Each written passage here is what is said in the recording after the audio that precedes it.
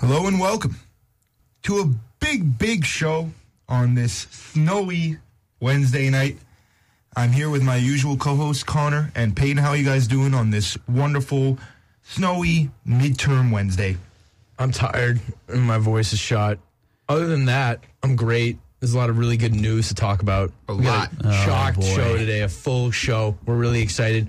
We have a special guest coming on later. He's not very special. He's pretty common, and we're pretty used to having him, but we're still happy we're going to get to hear from him. So, Connor, how you doing? Good. You know, I was thinking about this yesterday, like what we were going to talk about today, and sort of everything like fell in our lap yesterday afternoon. We'll get into it in a little bit, but I guess we start with all the football talk that's been going on. Yeah, there's quite a bit to talk about. I guess we start with our man Aaron Rodgers. 4 more years in Green Bay.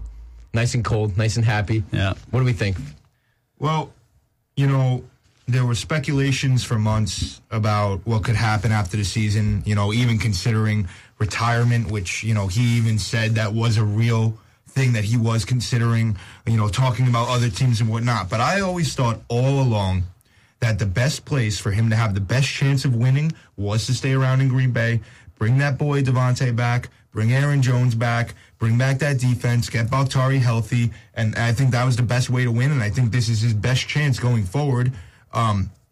Contract talk aside, for that team to end up in a Super Bowl, which they haven't been in a long time. Yeah, you know, I wasn't really surprised that he wanted to come back, but them giving him 4 years, I don't know how you guys feel about that either, because, you know, he's already 38 years old.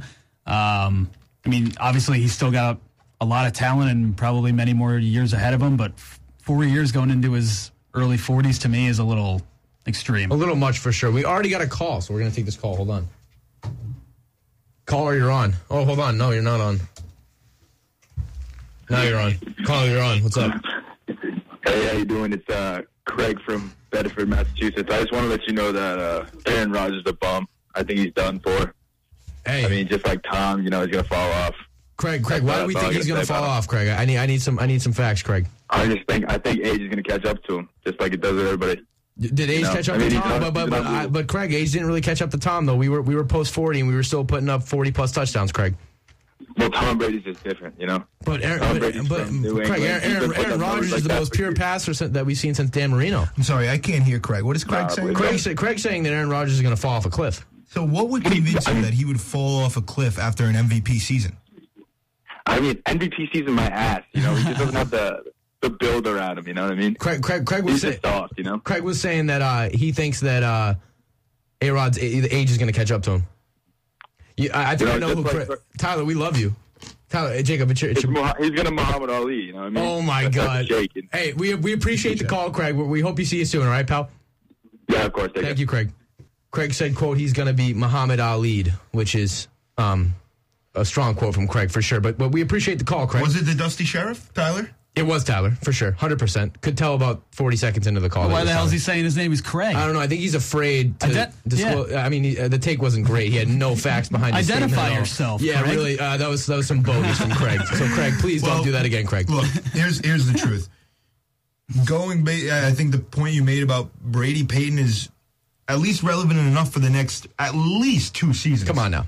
At least. Come on now. Maybe we'll talk about the 3rd and 4th and say, you know, in a few years, maybe. But there's no reason after back-to-back MVP caliber seasons to believe that he would not come back next year and especially having something to prove after that abysmal 13-10 playoff loss. When he hits 42, I think we'll talk. A bigger note I want to make for this deal, we talk about the 4 years and how it seems like a little bit of a lot. I mean, you know, once he's 42, then we start talking about age. But for me, if Green Bay needs to make 2 Super Bowls out of these next 4 years for it to be worth it, you know what I mean? And at least win 1.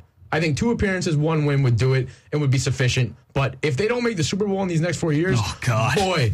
Because there are so many places Aaron Rodgers could have gone and been very successful. And with LaFleur, with Adams, with that offense, with the defense being bolstered as well, and again, Bakhtiari coming back and the O-line hopefully getting better. I mean, if they trend downwards, it's a bad look, especially next year. Next year, I think they're going to be hot as ever. I think that's the thing about the 4 years. It's like it was probably it took the most confidence to take on a deal like that because, like you said, honestly, the risk-reward factor may not be in Aaron's favor here. like you said, it will look really bad, not only on the Packers, but on him. I'm sorry. I know he's 38 years old.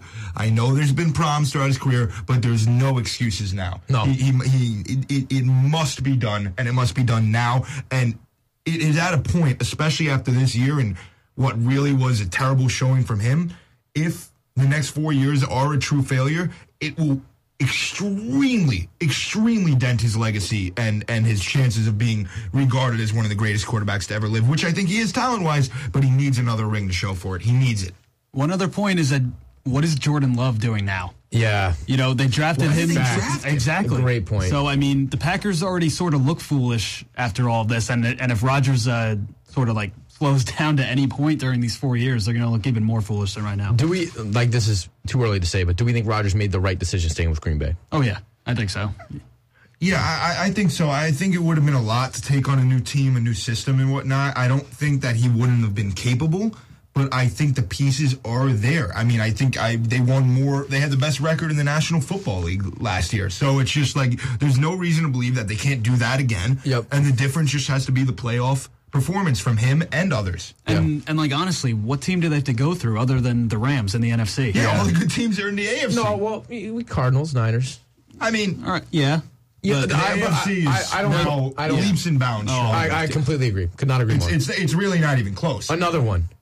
Russell Wilson. The Broncos. Wow. Dude, that one made me happy. I'm not going to lie. I'm like a closet Denver Broncos fan. Oh, well, I mean, I'm out of the closet as my second favorite team because I have a great friend who was a huge Broncos fan, always grew up there, and I've always loved them. And I think it's interesting because I think they're the type of team that really may have been a Russell Wilson away from being a contender. I agree. I really think that. That's you spoil it, but we're going to have our way too early division picks for the NFL, and I have the Broncos winning out of, above the Chargers, above the Chiefs. We'll get there soon. That's a hot take that I had to just, little snippet. But yeah, I'm thinking hot because this defense is that good and this O-line is that good and their run game is going to go up. And I dark horse pick for top 5 running back next year. What's the guy's name?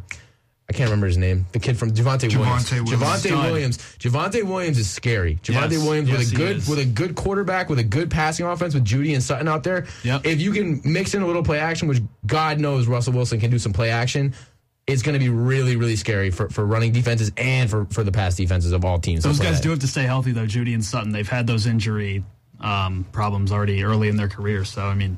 How do we feel about Judy and Sutton? How do we feel about that offense in general with Wilson? Because Judy and Sutton are playmakers. And I agree, injury prone. I think more Sutton than Judy. Judy's only been in the league a year. He's had one big injury. Yeah. And yes, in college he was a little injury prone as well, but still, Judy's got jump through the gym type ability. So I think a guy that they could use and a guy that they'll definitely be in the running for once free agency officially begins is Jamison Crowder. I heard that he is not going to be coming back to the Jets, and I feel like a established veteran in that position, specifically in the slot, would be perfect for them to have in between those two guys on the outside and bring some experience in as well. I agree as well. And talking about old reliable, Crowder is a really reliable guy. And again, we're talking Noah Fant at the tight end position. He's gone. They traded him. He's in the trade. They Are traded you kidding me? yeah. Who they trade him to? I was actually He was in the trade. Yeah. For Wilson. Get out of here. So wow. I'm actually thinking. I don't know if that tells you how much I'm behind. I don't even I feel bad now, but wow, I can't believe that. What was the trade? Somebody tell me. I think they traded 5 or 6 draft picks for him. Wow. And Fant and Locke. Locke's probably going to be a question that probably a lot of people haven't thought about. What does this mean for the Seahawks? Now you have Lockett and Metcalf. Who the heck is going to throw the ball to Lockett and Metcalf? Here's the thing. The Seahawks released Bobby Wagner, the staple of their team. Yep. Their best player, quite frankly, even with Wilson there. How do you release over the last 5 years? Do you think Bobby Wagner requested that? Maybe. All it means is whether it was requested, no matter why it is, it means that they're going to rebuild. I actually would be more inclined to believe that Metcalf could not be there next season than will be there. They're in the mud. I think bad. But they might want to be. I mean, they don't want to be in the mud, but I think they're going to want to go through a rebuild. Their best guys are not going to want to be there. Metcalf, Lockett. Yeah, what about Jamal Adams? Yeah. I mean, what a fool. What an idiot, right? How does he look now? Terrible. Do you think that the Jets could swoop in and trade for one of those guys, the receivers, Lockett or Metcalf? Absolutely. That's what I was thinking. I was reading up on it, and a lot of people who cover the Jets are saying this is the perfect time for them to make a splash on one of those guys. You let Crowder go, and you bring in a Metcalf, and all of a sudden you have Metcalf and Elijah Moore. Here's the problem. The ass value for Metcalf is so much higher than Lockett, and Lockett produces just as much as Metcalf does. Well, they're very different. I think the Jets could use a Metcalf. I think Metcalf is more of the type you need, right? Yeah. But you're gonna way overpay for him, right? And the reality is you're probably gonna get Lockett, and Lockett's gonna produce just as much as Metcalf does next year. But those Jet fans are gonna scream for DK because of the player that he is and because of his notoriety. But the reality is, and I know that you have a lot of short guys, Elijah and Robbie Anderson type of guys that have been there over the years, but still, I think you got to way over. They're going to ask for way too much from Metcalf. The Jets have a whopping 2 picks in the first 10. Yeah. So I would not give up a pick. I would. You wouldn't give up one for Metcalf? Not even close. Well, not even close. You could give the 10. No. You can give the 10 and keep the 4, or you trade the 4 back, and then you get like a 9 to 10 back to back. I think that's perfect. I mean, okay, if we're talking, if you get the 10-11 and you give up the 4 and you get Metcalf, fine, cool. But Metcalf, well, that's extreme. I think that's extremely. They don't want both. Okay, but you don't need to give 2 first-round picks. No, of course, no way. But Metcalf isn't worth either of those first-round picks. I'll tell you that right now. Those first-round picks are... I don't know. The Jets have so many things that they could use. Other than some tall... I don't want to disrespect DK Metcalf and, whatever you want to say. He's not all that, okay? He's a good receiver. Look at Deebo Samuel. You know what I mean? Look at guys that come out of the 3rd and 4th round that just overperform, overplay, are bigger than their body type. I mean, Metcalf, again, he's a physical specimen. He can run through the roof. He can jump through the... whatever. Like...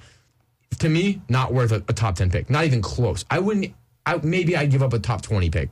We're talking 15, 20, sure. But again, they have another top 10 pick, and you could trade it back. You can take it. But 2 top 10 picks right now for the Jets is a big...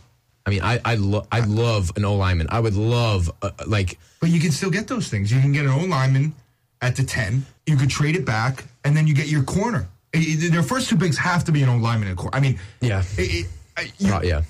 Honestly, it doesn't necessarily have to be a lineman. It probably should be. I would say O-lineman and even a D-end.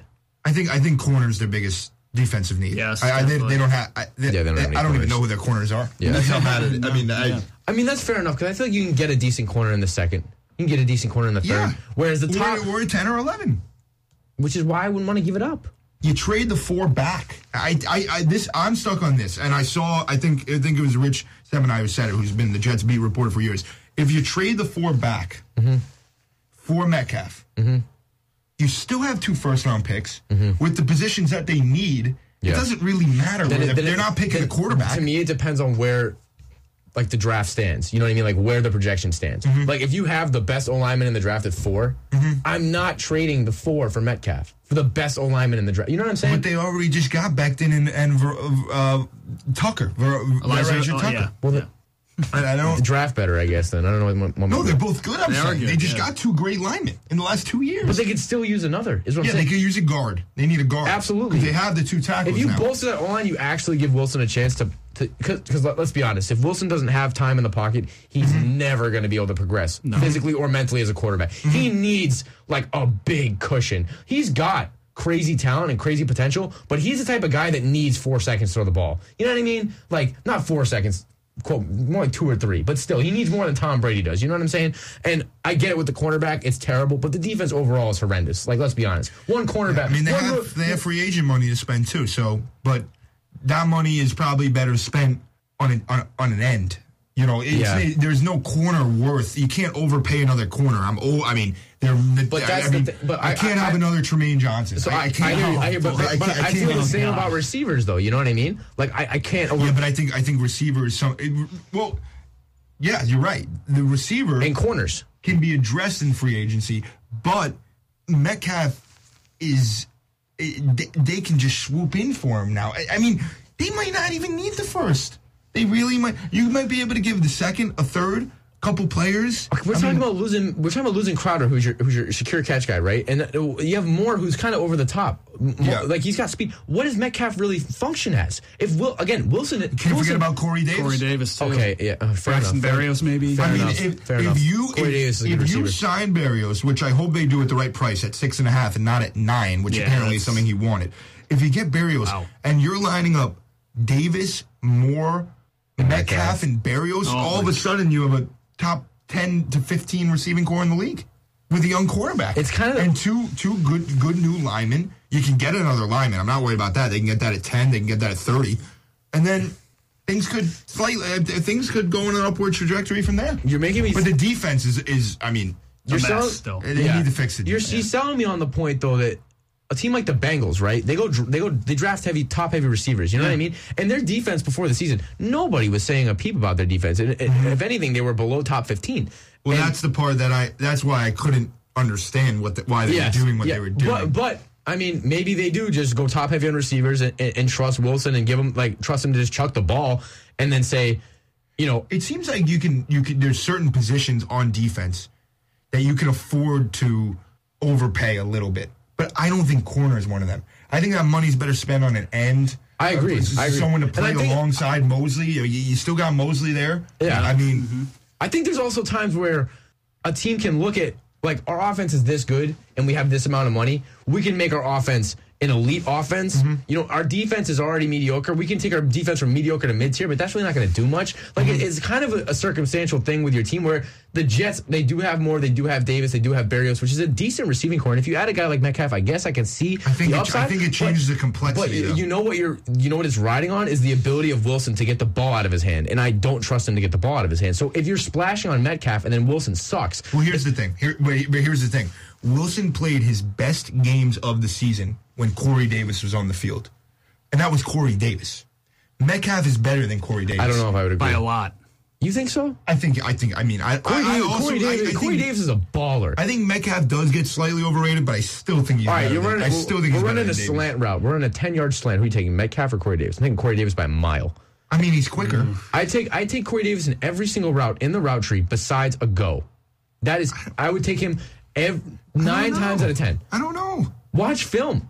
The guy's hips don't turn. You know what I'm saying? Yeah. And again, we're talking Elijah Moore, Berrios, and those are all deep guys. These are all over the top guys. Yeah. And you're losing Jay Crowder, which is your middle of the field secure catch guy. Yeah. So, okay, Wilson's either got to throw a 90-yard bomb. Well, Moore's going to be a better Crowder, but Moore plays like Crowder. He's just going to be a better version of Crowder. Moore plays like Crowder, but Moore's not the type of guy that just wants to run 10-yard slants and get slammed over the middle of the field. He's more of a big, he can. He can, but is he going to be happy? Is he gonna be, look at how if they're winning? Okay, here's an example I'll give you. When I watch the Cowboys play, CeeDee Lamb can take it over the top, and CeeDee Lamb can go. They tried to take CeeDee Lamb and turn him into an over-the-middle guy. And when they had Cooper. Exactly. But when CeeDee Lamb's over the middle and you have a safety coming, guess what CeeDee Lamb does? He noodles up. His arms go static, and he can't catch the ball. There's certain guys that love that hit over the middle. They love that contact. I feel like Moore can get roughed up in there, and I feel like Metcalf and Davis on the outside and Moore on the slot. I think it's perfect. I mean, you might be right, but to me, Moore's too much of a diva to play that gritty over the middle slot guy. Yeah, if not DK Metcalf, would you think Amari Cooper maybe also could? That's fit another in? option. I would take Amari Cooper 1,000,000 times over because one, veteran experience. He's mature. He doesn't talk. He doesn't say a word. He's not overly flashy. He's a conventional 6'1", normal size. He's a do-it-all guy. You can tell Amari Cooper to run a go, a slant, dig, a post, and he has vast knowledge of the game. He's smart. You know what I mean? For whatever he isn't personally, and for however, he's not much of a personality. He's not very loud. He doesn't celebrate much. I would trust Amari Cooper with the game on the line 10 times out of 10 over DK Metcalf. But again, my opinion. Well, I certainly didn't think we'd talk about the Jets for 10 minutes today, but we did. And I think we should move on to our division topic. Obviously it's extremely early. We know that. People have done these type of talks before, but I think with the moves that are being made and the potential moves that it's an interesting time to look ahead to next season and just give our way too early division predictions. And we can start atop here in the AFC East, who was won by 1 game last year by the Bills over the Patriots. And the Dolphins were right behind them at 9-8. So real close last year. I'm taking the Bills. I don't think anybody else is going to argue with that. Yeah, I can't see the thing. Dolphins are dark horse for sure. Yeah, I love the Dolphins. Here's the thing: to win the division, when you have 2 good teams like the Bills and the Patriots, who are kind of that top heavy, you look at how they're going to go within their division. The Bills will probably go 5-1 in the division. They'll probably. I don't think they'll lose a game to the Dolphins or Jets, and they may split with the Pats. Yeah, the Pats will probably split with the Dolphins. They could even lose to the Jets next year if the Jets get their act together. So I think the Bills handle the division play and they handle their elsewhere play too. Yeah. I think that the Bills win the Super Bowl next year. So, Yeah, I think that they are very possible. Going to comfortable fashion win this division. I can see them winning 13, 14 games and then going on a run in the playoffs. I really think that it's their time. They'll get one soon. Tua's too young and Mac is too young and Wilson's too young. You can't. Surely they'll get one soon. It'd be crazy. And as a Patriots fan, I hate to say this, but I think the team, and you guys probably going to disagree with me, the team I think that has the most likely chance is Miami. I think Miami's, again, dark horse to be crazy good next year. But you think way higher of Tua than I do. I'm not super high on Tua, but with Waddle there and Gesicki and the passing dynamic that I saw from Tua and the way that offense kind of ran, I can see the potential to go to the moon. Mm-hmm. It's very unlikely, but I saw something where I was like, okay. It was kind of the same way Burrow made me feel. Not like, I wouldn't say Tua has the poise that Burrow has, but I don't know, just the way the offense ran, it just gave me a feeling that they could be good in the next year, and I think they will be. But again, Josh Allen in his prime, how are you going to bet against him? Yeah, I don't think so. We'll move on now to the you'd have to probably think this is going to be the best division in the league now, and it's got to be the AFC West, because you have the powerhouse Chiefs, the surely contending next year Broncos, the up-and-coming Chargers, and the Raiders, who are finished 10-7 last year, and no reason to think that they'll be much worse. So that division is insane. What are your guys' picks for that? I am going to say Denver. I think that I think that a change of scenery is going to be big for Russell Wilson, and I'm going to throw a little bit of a hot take out here. Okay, Raiders going to be close. You think so? I really think so. I don't know why. I think that they have. I put no trust in Derek Carr. I don't know.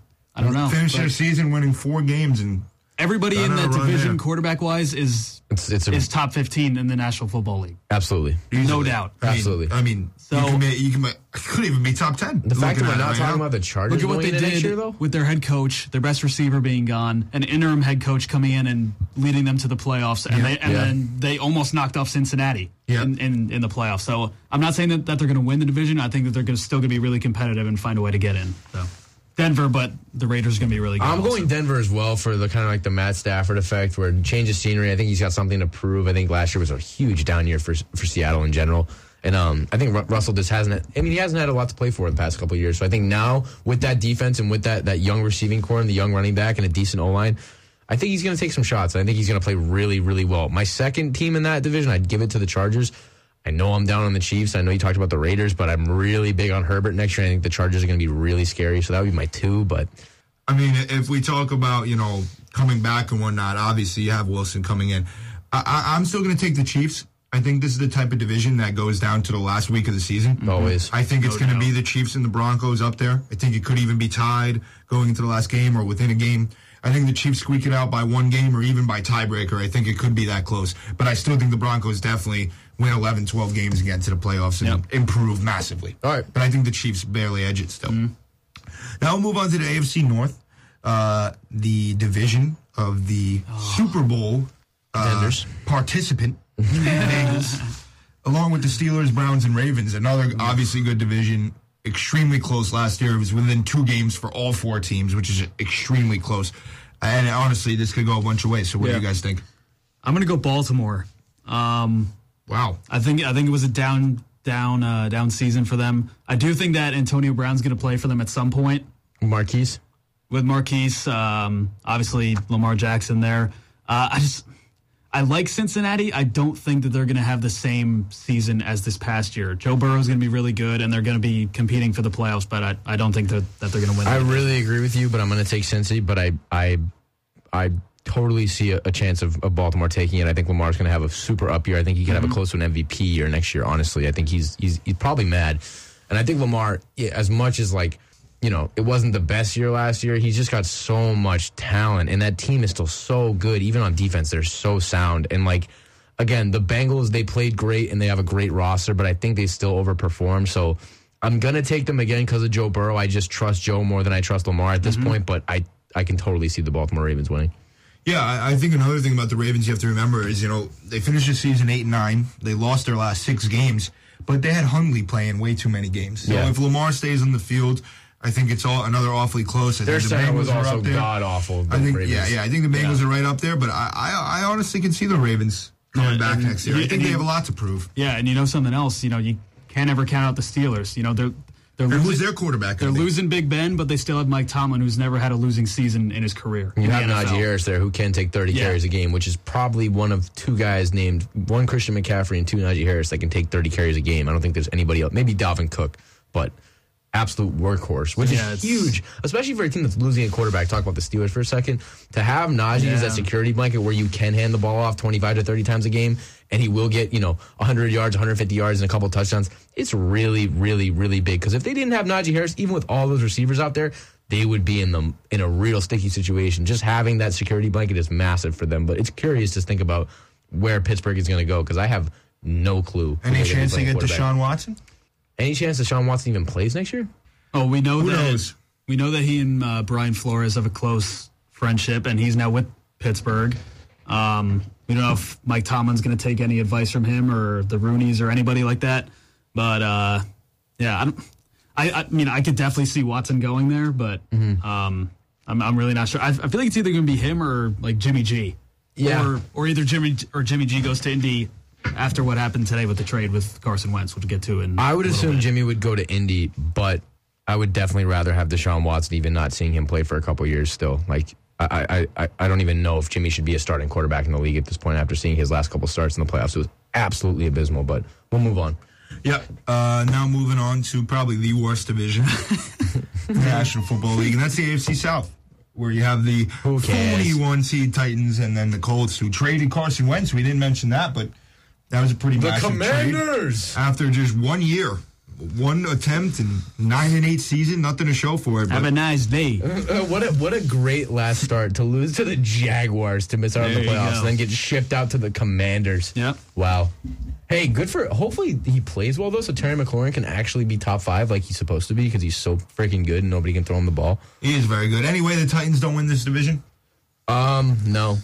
No. I can't see it. No way. I don't care if they don't win either. Honestly, who cares? I can't see it. Who cares? Let's move on to the NFC. Okay.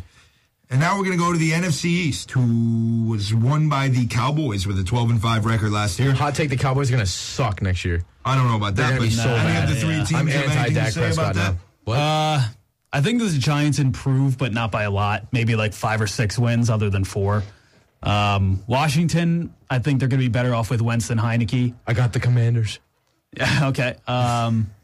Philly, I don't know. Philly did make the playoffs. Jalen Hurts is a bad man, low key. Yeah, I'm not gonna lie. but yeah, as of now, I'm going to say Dallas just because of their talent. But I don't know. I just don't trust McCarthy or Dak in the postseason. I'm super anti-Dak and anti-McCarthy at this point. I'm gonna take the Commanders.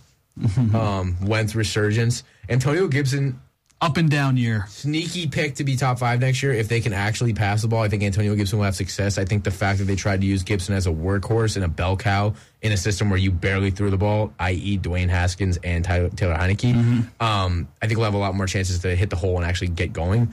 And when he does get, I think we've seen with Gibson, when Gibson gets going early in the game, he's going for 150. Like, he just hits a new gear. And as well as Terry, I'm just really happy. Well, I'm hopeful that I'll be happy for Terry when Wentz hopefully plays well. But do I know if he'll play well? Not at all. Yeah, and I think that missing Logan Thomas last year was huge for them at tight end. Is he going to come back is my question. Because he's had so many. And it's kind of tough. the Jordan Reed thing with Washington. When he plays, he's Same thing, really. Yeah, Dude, it's really like is. he's gross. Like, he's jump ball machine, contested ball machine, does it like one-on-one cover, absolute monster. He's a mismatch everywhere, but the dude is just always hurt. Like, and unless they're really good, which I guess that depended on his belief in Wentz, then maybe he'll come back. But if I was him, I'd hang up the cleats right now and call it a day. He's made enough money and he gets hurt so often. It's not worth it to me. But let's move on. Yeah, I got Dallas too. I don't. You're wrong, but whatever. But why would they be so much worse? I just think the Cowboys are. I think. Allegations against Jerry Jones, Cowboys owner. A woman is alleging that he paid off. Well, I believe it, but I don't think it affects the team that much. They're used to criminal activity. Yeah, I guess he had a daughter that didn't know that Jerry Jones was her father because Jerry Jones paid the mother to withhold information. I don't know, but interesting. Overall, the Cowboys are just a circus and not even a football team, to be honest. Fans are a joke. The whole thing's a joke. I hate the Cowboys. I hate everything about it. I think Trayvon Diggs is, honestly, after watching film, a bum. And I don't think he has. I think he's going to be probably I swear to God, he's so bad. He's terrible. I just can't wait. 15 picks. He's so bad, dude. When he stops getting picks, he's like, I don't know. I just think the Cowboys' hype is built off fraudulence. Micah Parsons, I feel bad for you. Get the hell out of there. But everybody else is just deteriorating at the end of the day. Pretty wonderful words for a 12-5 football team, if I do say so myself. Shake my hand. What? Just do it. Well, I'll shake your hand to the fact that I think the Cowboys will probably win the NFC East again. If the Commanders win, you owe me $10. I'd be baffled. Okay. Anyway, we'll move on to another stacked division, really. Now you have the bum Seahawks. But you also have the Los Angeles Rams, along with the Cardinals and the Niners, who were all in the playoffs, all made noise in their way and whatnot, and Cardinals have had their issues about them. But who do you think wins this pretty stacked division with these three very top-heavy teams, all with winning records last year? It's got to be the Rams. Got to be. I'm gonna. Yeah, Rams. Were you about to say Cardinals? I was actually gonna say San Francisco, but I don't know who their quarterback's gonna be. I think Trey Lance probably ends up playing quarterback for them.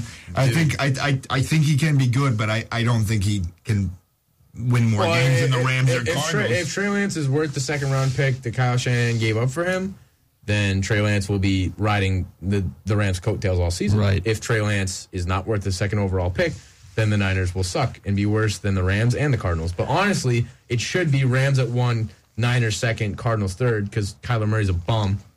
But whatever, not going to talk about that. Well, yeah, I mean, I think the Rams come back, this year.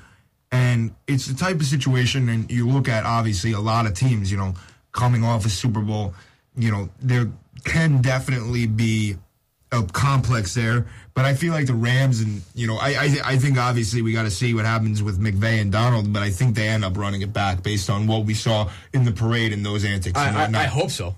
I really hope so. If those two are back, I cannot see If Donald retires, that...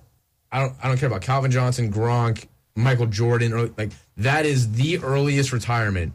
I know he doesn't owe it to anybody to stay in the league, but it's like, dude, you're so good and you're still so healthy. Like, how can you retire now? Like, when I started hearing about that, I was baffled to think that Aaron Donald would retire right now. Like, in his prime. Yeah, that's... Like, prime Aaron. Like, I get it. It's probably old to get double covered every single game, but, like, dude, you're too good to retire right now. I don't know if you agree, but no, definitely, I 100% do. I mean, especially coming off of a championship, I think that he would want to defend that. Yeah, I agree. What do we think? Just think about the Cardinals. Diva, dude. Kyler Murray's such a diva. I don't know if am I underrating them just because I hate Kyler so much? And probably, but I still think the Rams are poised to win another. How long? Okay, division. okay. If the Cardinals miss the playoffs next year, how long do we see Kyler Murray staying in the league? Is he going to be in the league for 5 to 10 years? 10 years? Or is he going to, You mean in terms of if he were to go play baseball? Whatever. Is he going to still play? Because I don't think it's that severe. Dude, every waking part of my body is screaming to me that he wants to stop. Me too. It just looks like he wants to, if you've played, whatever. I'm trust my gut, intuition, whatever you want to call it. When I watch him play, it just looks like somebody that doesn't want to be there. And I'm just saying, if they miss the playoffs next year, I could totally see him just taking a year off. I could totally see him just up and leaving the Cardinals, just being like, I'm done with football. And just going to play baseball? Yeah, going to play, or just sitting on, doing promotional videos or becoming an NFL. But at the end of the day, he's an athlete. I mean, dude, does he not want to play athletics? I can't see Here's where I'm. Was he drafted number 1 overall in each sport? Yeah, that's what I thought. I don't know if he was 10 in baseball. Baseball, he's 10. Okay, all right. Here's what does he want to be an athlete or does he want to be like Kyler Murray, the diva?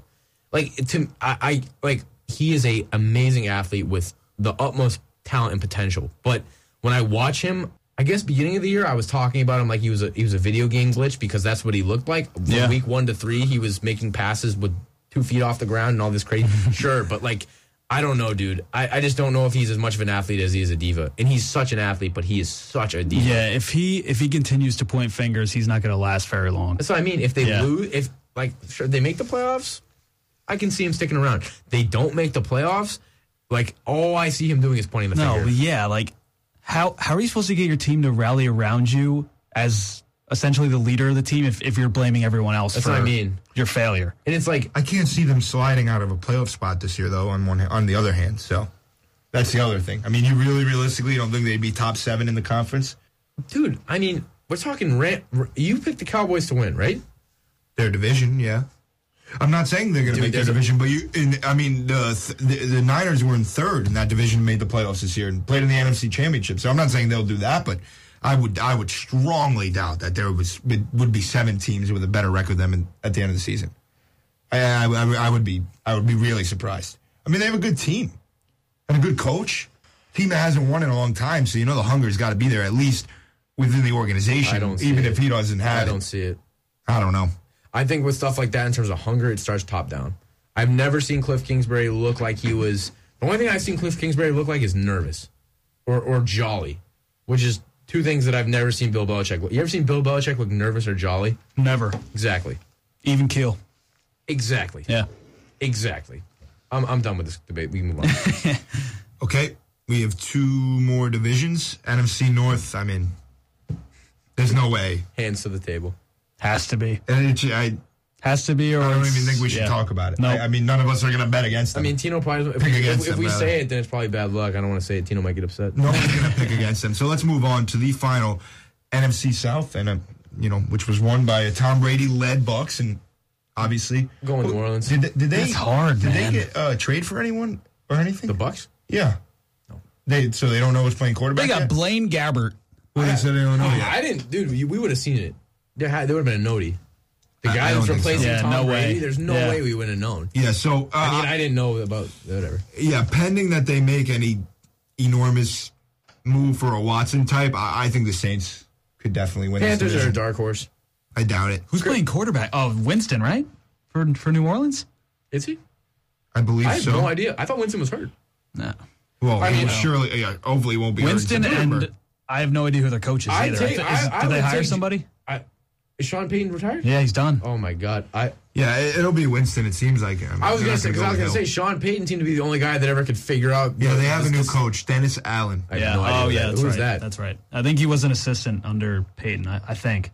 I was gonna say because He was a Raiders coach. for a Payton few seemed like the years, only guy that Raiders. could reel in the stallion that is Jameis Winston and the absolute interception black hole that is Jameis Winston, which was beneficial because Winston's a gunslinger when he doesn't turn the ball over. But with Peyton out and a new guy calling plays, I mean, it depends on the chemistry with Winston because Winston, you have to call the perfect play for that guy every single down. And if you don't, he's going to throw a pick, let's be honest. You know what I mean? The guy like Winston, you have to make sure he's understanding exactly what's going on. You have to be giving him the best chance every single down. If you're not, he's going to make mistakes. If it wasn't for Calvin Ridley being so careless, I think that the Falcons could be in contention to win the division. I really do. Calvin Ridley, talent-wise, top 5, and it's a shame that he did that. Like, really, really, really sad.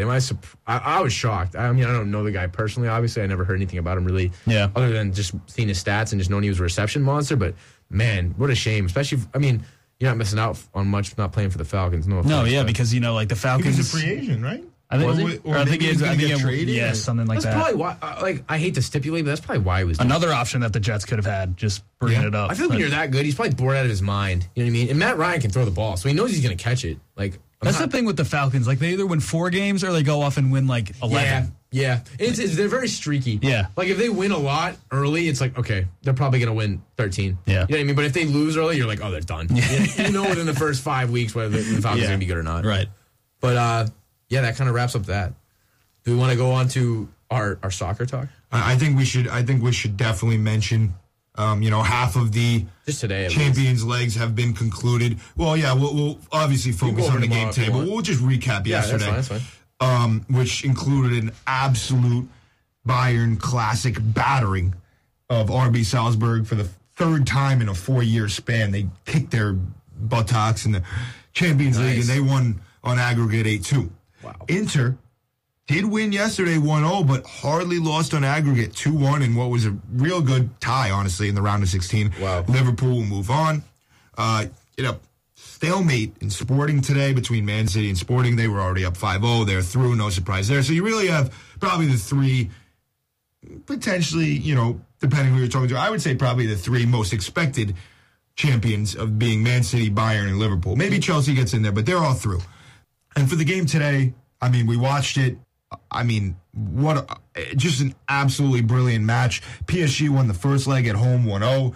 They went into the Bernabeu today, took another 1-0 lead. They were up 2-0, and then Karim Benzema and Real Madrid led one of the great comebacks in Champions League in the recent memory. Ended up winning 3-1.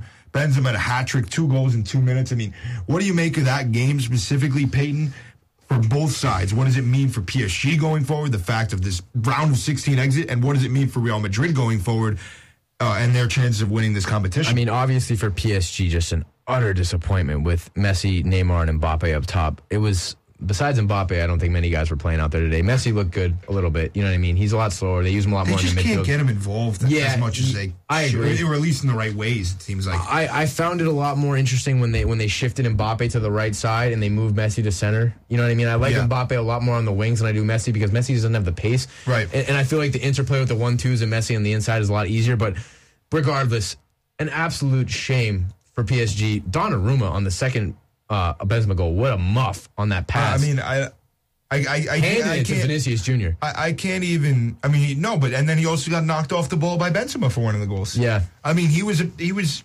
supposed to be the best goalie in the world. Yeah. He quite literally at bare minimum. I mean, maybe you say one was a little. I mean, no, lapse or whatever. But he messed up. He gave away 2 goals. No, he gave away one. He truly gave away one, but he contributed to the other. No, the last one, which made it 3-0, or which gave Benzema his hat trick. Well, that was played by Marquinhos. Marquinhos played the most perfect. Literally put it right on the edge of his boot, right on his toe. You know what I mean? So Kimpembe played terrible. Nuno Mendes looked terrible. The other Portuguese right back they have, I don't know what his name is, Pereira looked terrible. Kimpembe was mediocre at best. It was just overall really, really bad. Marco Verratti was stretching out Vinny on the extra time. Just terrible. Terrible. I mean, and look, to talk about Madrid, you could say all you want about Benzema, one of the best number 9s in the world, but I mean, their midfield of, old faithful of Modric and Kroos completely took over that game. Modric with the ball to Benzi. Absolutely beautiful to meg the guy. 36 years old, and I think he will go down as one of the most underrated players in the history of football. Because I think he could end up he has been in the argument for Ballon d'Or. Well, of course, but I mean, I think he's going to end up as a top 10 center mid of all time, and that could be the most I think he's easily on the level of Iniesta and Xavi already. I mean, those are the names that you have to be considered. I mean, the guys that he reminds me of, it's Iniesta and Xavi. It's not even close. I mean, he's no Zizou. He's not 6'2". He's definitely smaller, which gives me more of an Iniesta feel because his passing is so legitimate. And again, he's not the fastest guy in the world, but boy, can he dribble in the midfield. And he just absolutely makes plays outside the box. It's insane. Midfield took over the game. So anyway, looking ahead, I mean, how far can Madrid go after a win like that at home? How much momentum can you get? I think very, very far. And being the team that they are and having the recognizability of being Real Madrid, I mean, they're not a team you want to play now. How strong do you think the duo of Vinicius Jr. and Karim Benzema is? I mean, I think Asensio and Vasquez, whoever's on that wing, is probably the weak link up top, obviously. I would agree. But I think their interplay is good. I always thought that Vinny... first off, I think today might have been the best game I ever watched him play.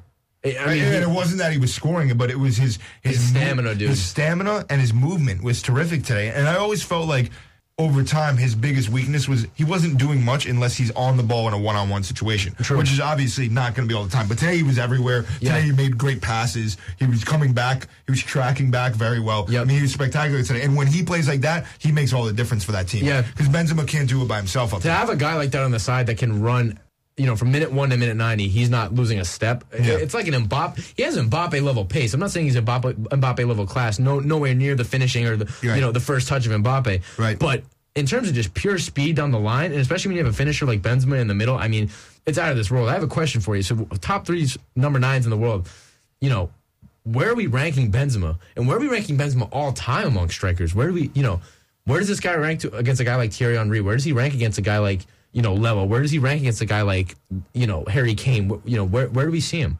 I mean, I think he certainly in the last 2 years has proved himself, at least within that time frame, to be a top three number 9. I think he probably just so slimly slots behind the pair of Mbappe and Lewandowski. But, he's getting all this attention now.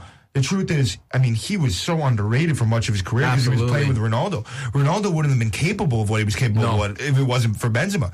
I mean, you now have a situation where they're two of the top 3 Champions League goal scorers in the history of soccer, and they played together. Yeah, which makes it even more impressive. He made up that track in a couple years. But he was scoring even while he was there. Of course. So I think he slots top 3 now.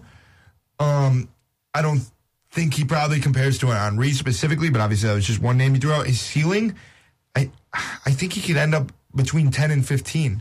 And I think that's all time for forwards. I agree. For strikers. Yeah, I would say nines. wingers, cams. But I think that would be remarkable based on, because obviously you have to consider, there's the Cantonas and there's just infinite guys that you could think of. But I still think if he ends up 10 to 15, which is possible, that would be remarkable. And he and probably the most amazing thing about him is that he's been there for 13 years. Yeah.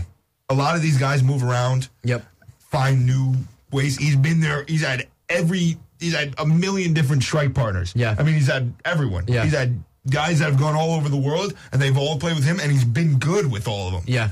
A lot of guys go into a team. You even see Messi now, who obviously age plays into it. But he doesn't fit there. Yeah, I was wondering.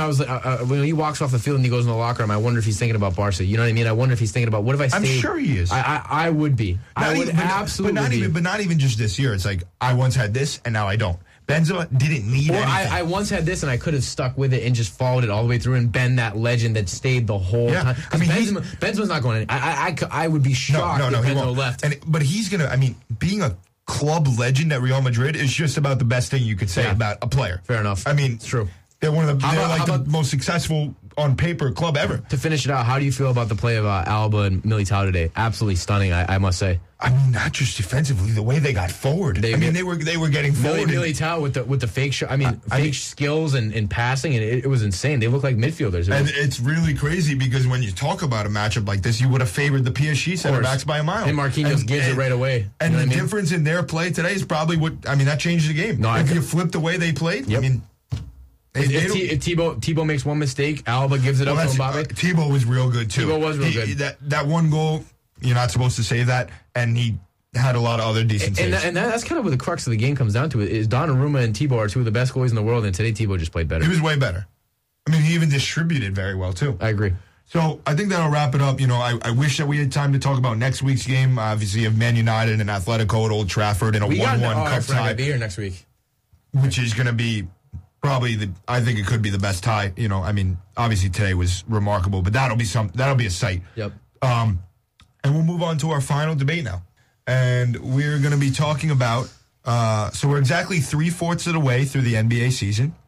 And we're going to be giving our 3/4 of the way through who we think will win the various prestigious NBA awards. So the awards we'll be talking about are the most prestigious of all, the MVP, the Rookie of the Year, Most Improved, D Player of the Year, Sixth Man, and finally Coach of the Year. So 6 options there. We are expecting Tino, and we'll give him another minute or two. Real quick, just before we jump into this real quick, maybe what storyline do you guys think to this point, team-wise? Is it the dominance of the Suns to look at? Is it the emergence of the Heat? Is it the potential emergence of the 76ers that have looked so sound? What's one point you guys would make going forward about where this NBA season is? And honestly, I think it's been a really entertaining one so far. No, it definitely has, and it's been great to see these young teams like the Grizzlies and the Cavs come in, and we're actually getting a call right now. You think that's him? You think it's him? Of course it is. Santino Maione. Hello, boys. What's going on? How is it going, Santino? Doing great. Ready to give these predictions out for the NBA awards. You need to be able to hear them. They can't hear you, but I can hear you, Tino. The headphone situation here back at Connecticut is not the best, but we're doing our best. All right, sounds good. All good. Now I got him. All right, what do you want to start with, Tino? MVP, Most Improved, D-Boy, Rookie of the Year, what do you want? I'm going to go with, we'll start on low on the list. I want to go Most Improved Player of the Year. Mm-hmm. I'm going to go with Charlotte Hornets' Miles Bridges. And the reason I'm going with Miles is, first off, the guy last season, he was averaging only about 12, 13 points. I'm going to look up his exact stats. He was averaging about 12, 13 points per game, 12.7 to be exact. He's bumped that all the way up to 19.9. We'll round up to 20 points. So he essentially upped his points per game by 7 this season. The Hornets are also, start of the season, they were playing a lot better. They fall off a little bit. They're about, you'd say maybe a little lower in the middle of the pack in the Eastern Conference. They're near the play-in area. But regardless, Miles Bridges playing great this season. The Hornets have elevated, partly due to his elevation of play, along with LaMelo Ball. But Miles Bridges, that's my most improved player of the year, so we can hear your guys' mouth. I also had Bridges, and Tino basically just summed it up for me, so what do I got? I can't explain it better than that. So, Jacob. Yeah, I have a different one here. I think personally it's got to be DeJounte Murray. I think DeJounte Murray was really good last year, but he's averaging 20 points a game, and he's averaging about 7 assists and 7 rebounds to go with it, so just a really well-rounded guy. And then the most astounding part of his game is that he's averaging 2 steals a night.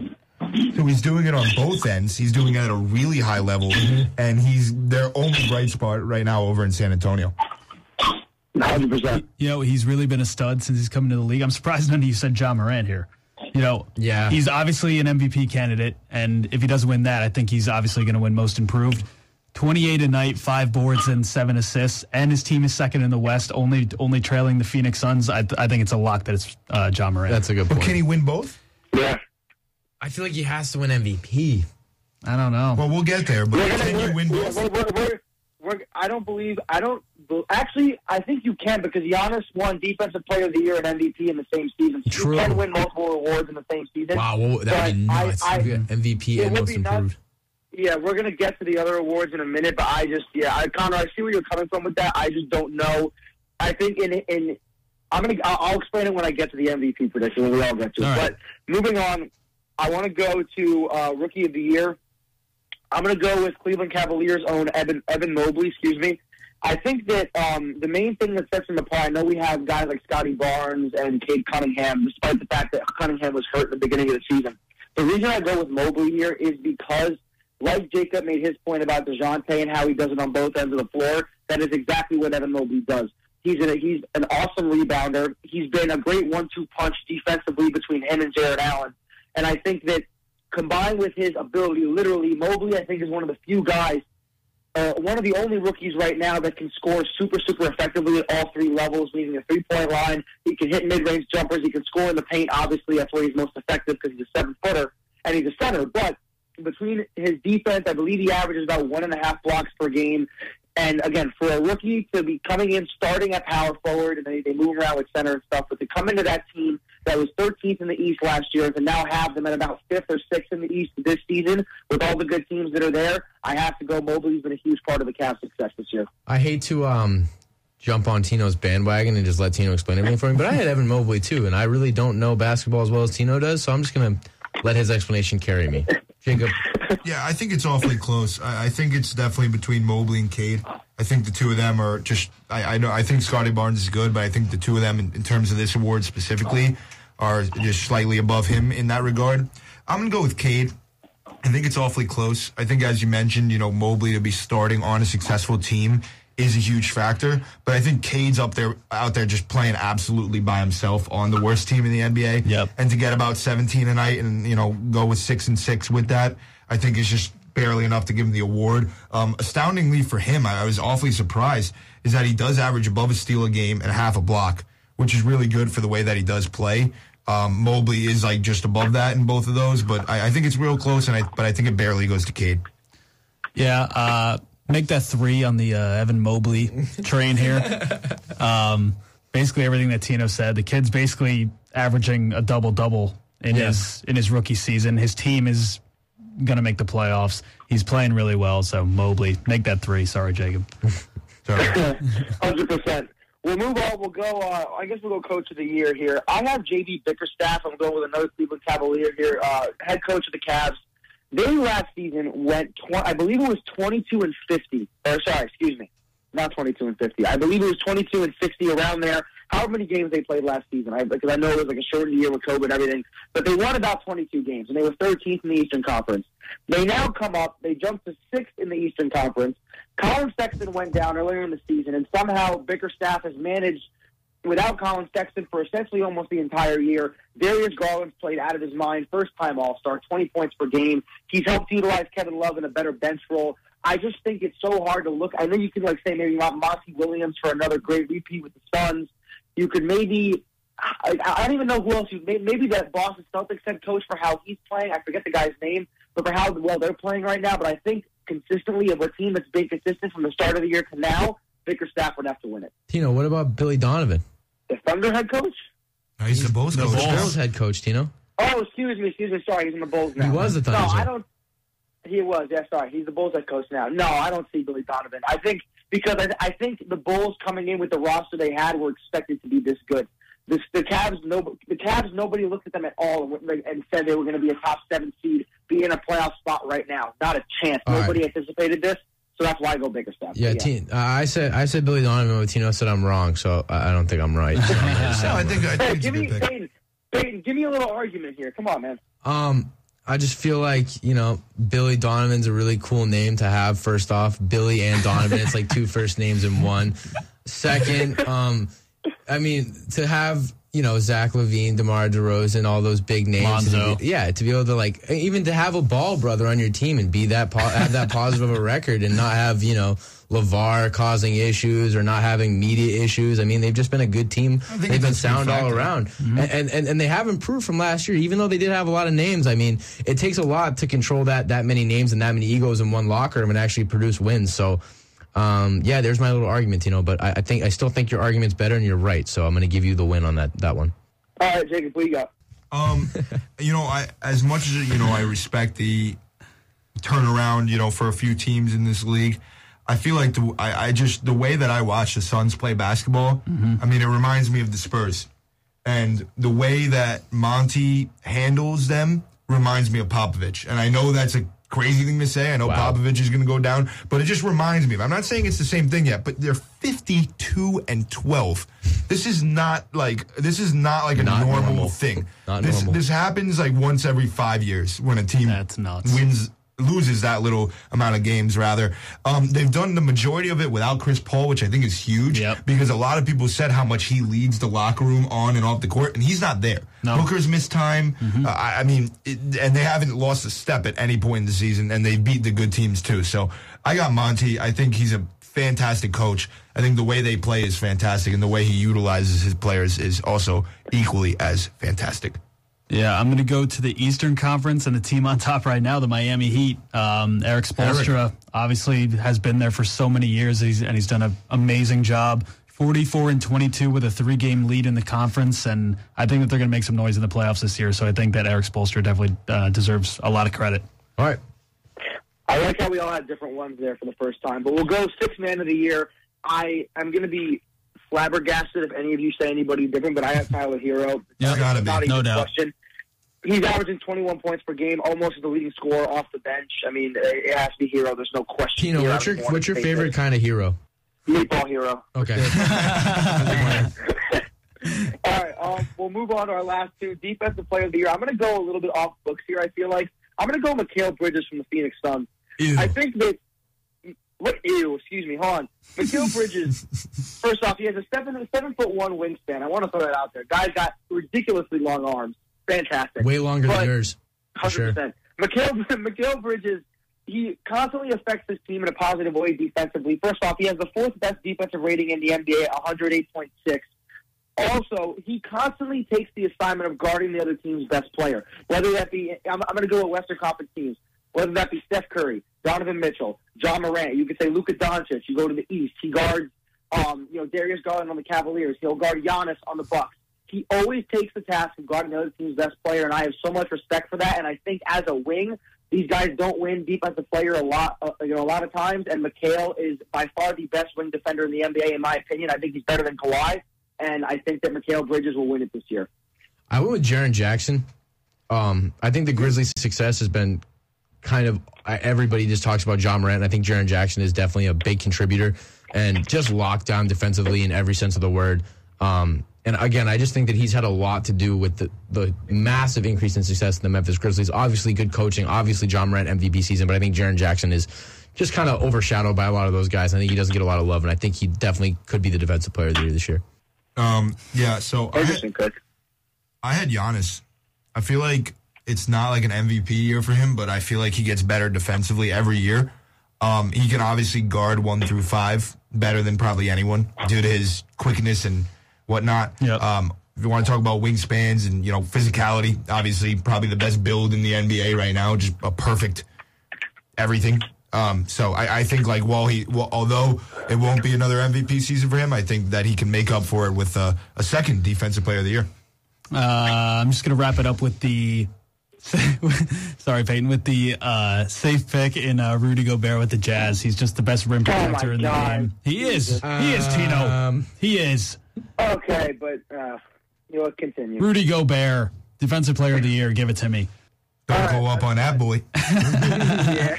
Show. We'll go to the last award, MVP here. It has to be Ja Morant, and I think it's between two guys. It's between Ja Morant and Joel Embiid. And Embiid has been an absolute monster this season, the best center in the NBA, right in front of Jokic, I think, this season at least. But Ja's averaging about 28 points per game, 7 assists, 6 rebounds. Like Conor already mentioned, the guy is a highlight reel waiting to happen. He's had he literally set a career high for himself in back-to-back games. He dropped 46, and then he dropped 52. And in the 52-point game, he had some of the craziest highlight plays I've seen all season. The guy's electrifying. I know other guys on the Grizzlies are a big part of why they're good. Ja is the main driving force of that team, has him as the second best team in the West over a bunch of other great teams. So Ja Morant, MVP this season. I mean, for me, it's got to be LeBron James. What? The way that the Lakers team just underperformed so consistently, and the way that LeBron still plays like LeBron. I mean, there's so many superstars in the league that if they played on that bad of a team, they would just quit. They would just give up. But he continues to miss games with cramps, stomach pain. He makes all the shots. He's just the best player in the league by a far mile. And I mean, all I have to say is if you didn't watch his game where he dropped 50-something points, just watch that. That's enough said. MVP 2022 LeBron James. Jacob, who's your pick? All right, Jacob, go. I don't know what to make of what I just heard. I think it's awfully close. Neither do I. What do you mean? I think it's unbelievably close between those top two of Embiid and Morant. I keep switching it in my head. I think obviously the next few weeks has a lot to say about it. I think that the fact that Harden has now come in for the 76ers has a lot to say about it because how will, they share the ball and whatnot. It seems as though Embiid is at a point now, and I've watched a few Sixers games because the Knicks have played them, and I watched one of their other TNT games. It seems as though despite having Harden there, at this point in this season, Embiid is still like the undisputed, like the ball is going to run through him. And I think as long as that continues and if the game plan doesn't change, I think Embiid is just so slightly going to edge it out. And I think we'll have two centers winning back-to-back MVPs after not a single one won one for about 20 years, which is crazy. Yeah, since 2001, yeah. And it's absurd because all we talk about is how the league has shifted towards shooting, but these two bigs have managed to... Well, yeah, they can shoot. They can shoot. And that's a huge factor because it's not like it's just that barrel-down big. Now you have a big that does everything on the floor. Mm-hmm. So I think Embiid's going to just barely edge it out. I think if Harden starts, becoming more ball-dominant, that could flip things on its head. But I think it'll be awfully close and right down to the wire. Yeah, I'm going to go with Embiid as well. I think that he and Harden are perfect for each other. And I know that Doc Rivers is their coach, and he hasn't really been able to get the job done. But he finally has the two superstars that are able, I think, to get him maybe not as far as the NBA Finals, but close to it. Yeah. So, and Embiid's just a monster. So I'm going with him for MVP. He's been incredible. Fair enough. Tino, it's been so great speaking to you. We miss you dearly. Thank you. You too. We'll see you soon. Yeah, have a safe night, Tino. Don't do anything crazy. Thank you. Appreciate you too, boys. All right, thanks, Tino. See ya. Peace. Right. Bye. Loved having Tino on today. Yeah, that was electric from him. Awesome. I've never heard him that fired up before. Awesome as usual. And I think that'll perfectly end a very well-rounded show. Conor has one thing to say. Yeah, just need one thing to say. Shout out to the Sparta, New Jersey girls basketball team. Wow. They are headed to the Group 3 state finals after a buzzer beater win tonight. Wow. Wow. And I don't know when the game is, but I'm looking forward to see if they can get a ring. So and one last quick shout out to the Quinnipiac basketball team. Yes. Playing in a big quarterfinal tomorrow night down in Atlantic City. Let's go. One way to get into the tournament for our guys, and that's winning the MAC. It's not an easy task, but win the MAC. If it happens, we're coming for you, Rick. We'll be happy. Yep. Watch out, kid. What happened? Oh my gosh, Iona might actually lose. Sorry guys. I just need to break this real quick. Breaking news: the number 1 seed in the MAC, Iona, is down by 1 with 7 seconds remaining against the 9 seed. And I'm telling you this right now. If they're out, that tournament would be wide open. Blow the doors off. Unfortunately, we can't stay on, and I can't give you a play-by-play, but wow. This is crazy. So check the score in about 15 seconds, guys, and you'll see what happened with this. But anyway, thank you all for listening. It was another fantastic show. We're going to enjoy spring break next week, but we'll be back 2 weeks from today on The Cold Hard Truth on WQAQ. Thank you so much for listening. We appreciate you guys.